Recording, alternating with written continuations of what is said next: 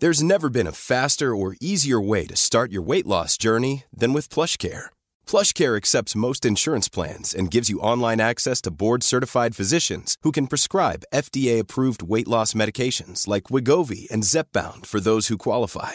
Take charge of your health and speak with a board-certified physician about a weight loss plan that's right for you. Get started today at plushcare.com/weight loss. That's plushcare.com/weight loss. plushcare.com/weight loss. Hey, it's Danny Pellegrino from Everything Iconic.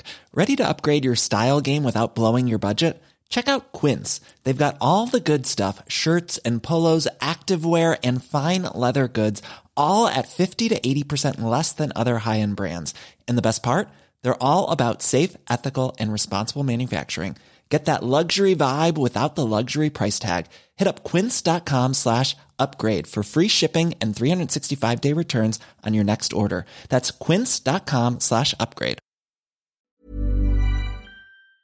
Now, in the years since the Good Friday Agreement and during the period of devolution, our politicians have let us down when it comes to the educating of our children.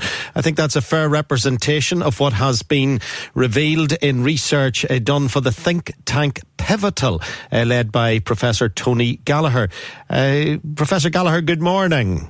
Good morning. Good to talk to you again, Frank. And thank you for joining us, Tony. Thank you indeed. The think tank Pivotal, just remind us of who exactly they are, first of all.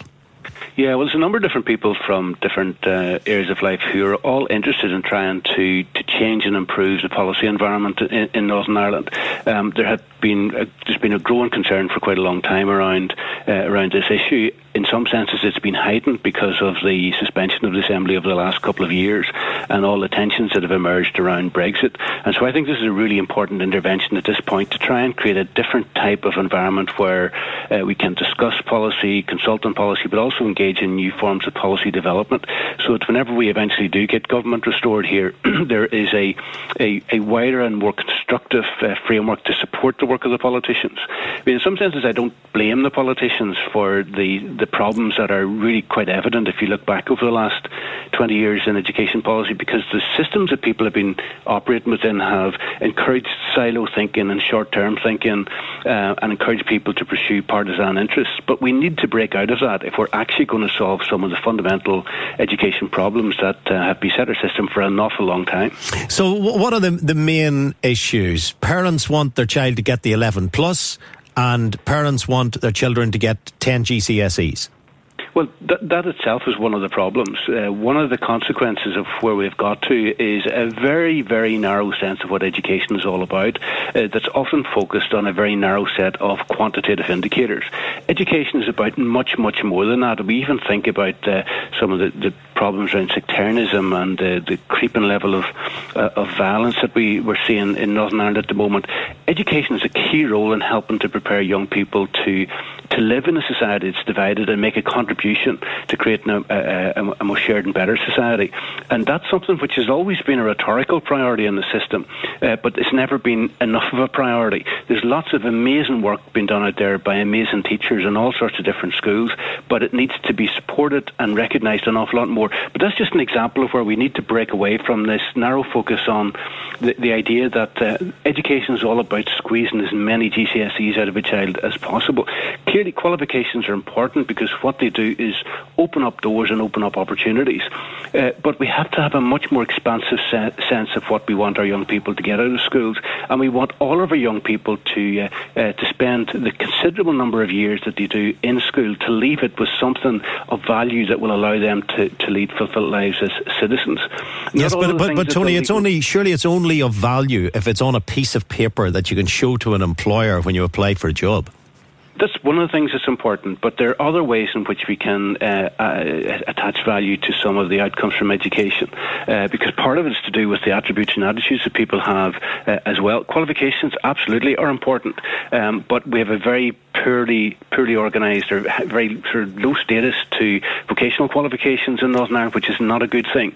One of the points I made in the presentation I gave last night was that when you look at the way people are talking about education more generally, there's very often insufficient regard given to the further education sector, and that can play a hugely important role in trying to contribute to the whole skills development of society. So we need to have an approach which tries to connect all of the different things that education can do and value those different sort of opportunities and outcomes that they can provide for our young people. And we need to find ways to get different bits of the system and our politicians and different parts of the education system all working effectively together for the common good. One of the things, again, I highlighted last night, if you look at some of the achievement gaps, there's a lot of political attention has been given to religious achievement gaps, which are there and do need to be addressed. But it's actually a combination of a whole series of elements of disadvantage, if you like. So if you compare a Catholic girl from an affluent household to a Protestant boy from a low-income household, there are 46 percentage point difference in terms of the performance levels from schools, and that is absolutely outrageous. And it is shocking that people aren't shocked and angry about that and focusing on it as a matter of absolute urgency.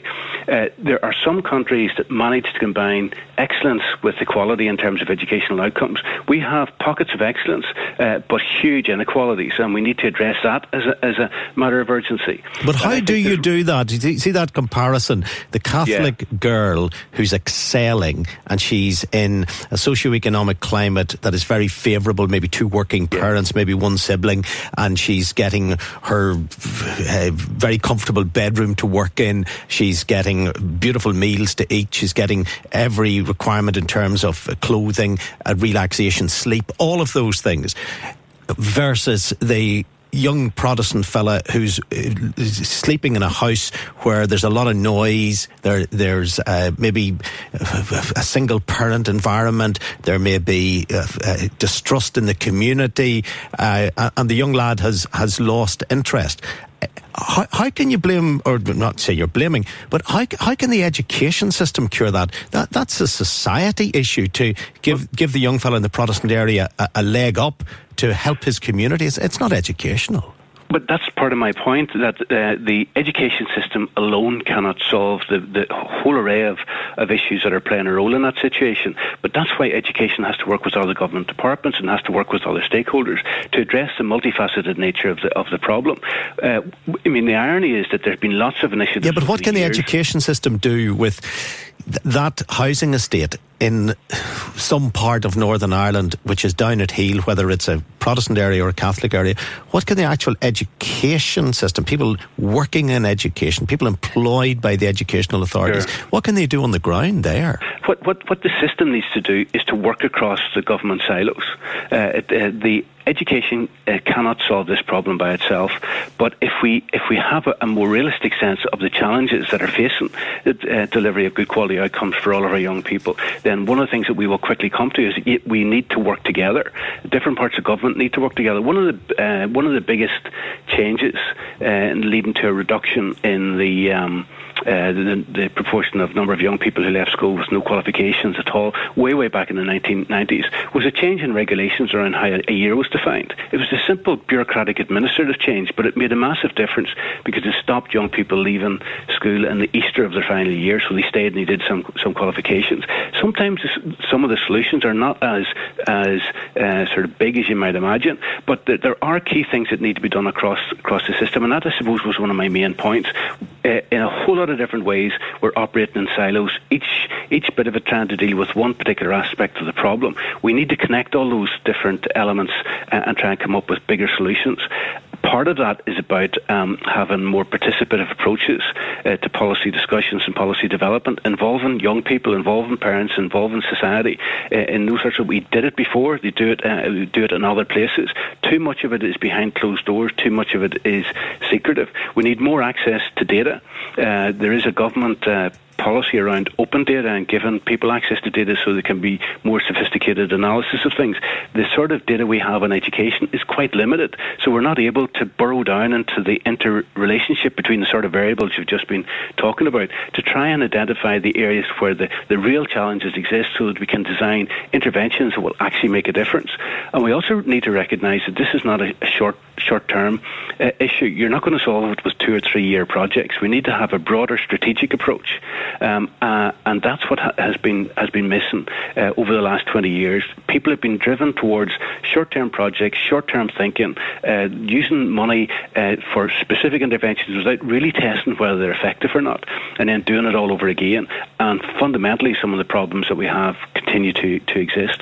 And the obvious question, do we have the politicians, the calibre of politician we need to change things? And do we have the calibre of church leader that we need to change things? Because church and politics control education in this country.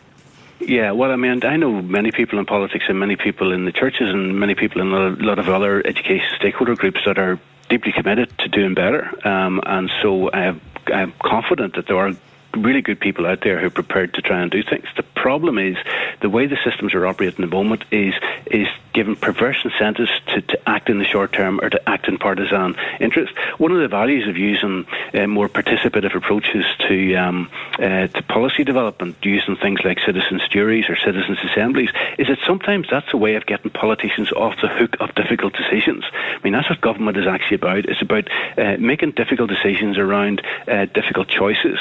And those things are constantly docked. If you look back over the last 20 years and some of the big strategic processes that were explored, a lot of them just ran into sand for one reason or another, because politicians and others felt they couldn't take those difficult decisions.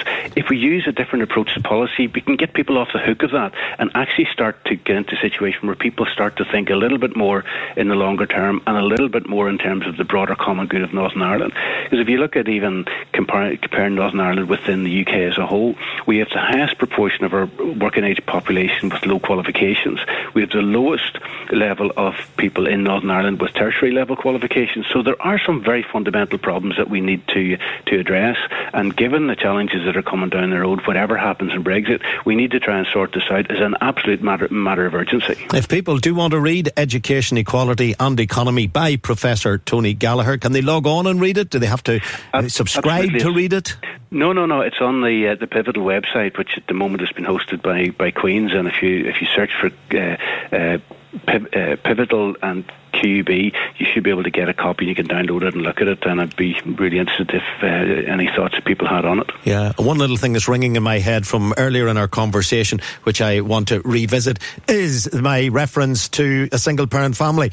Many single-parent families have children that excel at school. I should emphasise that as well. Absolutely. And I think you'd agree with that, Tony. Absolutely. Yeah, thanks for coming on, Tony. Thank you. Well, thank you very much. Okay, all the best. Bye. Thank you. That's Professor Tony Gallagher from Queen's University. Planning for your next trip? Elevate your travel style with Quince. Quince has all the jet-setting essentials you'll want for your next getaway, like European linen, premium luggage options, buttery soft Italian leather bags, and so much more. And it's all priced at 50 to 80% less than similar brands. Plus, Quince only works with factories that use safe and ethical manufacturing practices. Pack your bags with high-quality essentials you'll be wearing for vacations to come with Quince. Go to quince.com/trip for free shipping and 365-day returns. When you make decisions for your company, you look for the no-brainers. If you have a lot of mailing to do, Stamps.com is the ultimate no-brainer. Use the Stamps.com mobile app to mail everything you need to keep your business running with up to 89% off USPS and UPS. Make the same no-brainer decision as over 1 million other businesses with Stamps.com. Use code PROGRAM for a special offer. That's Stamps.com, code PROGRAM.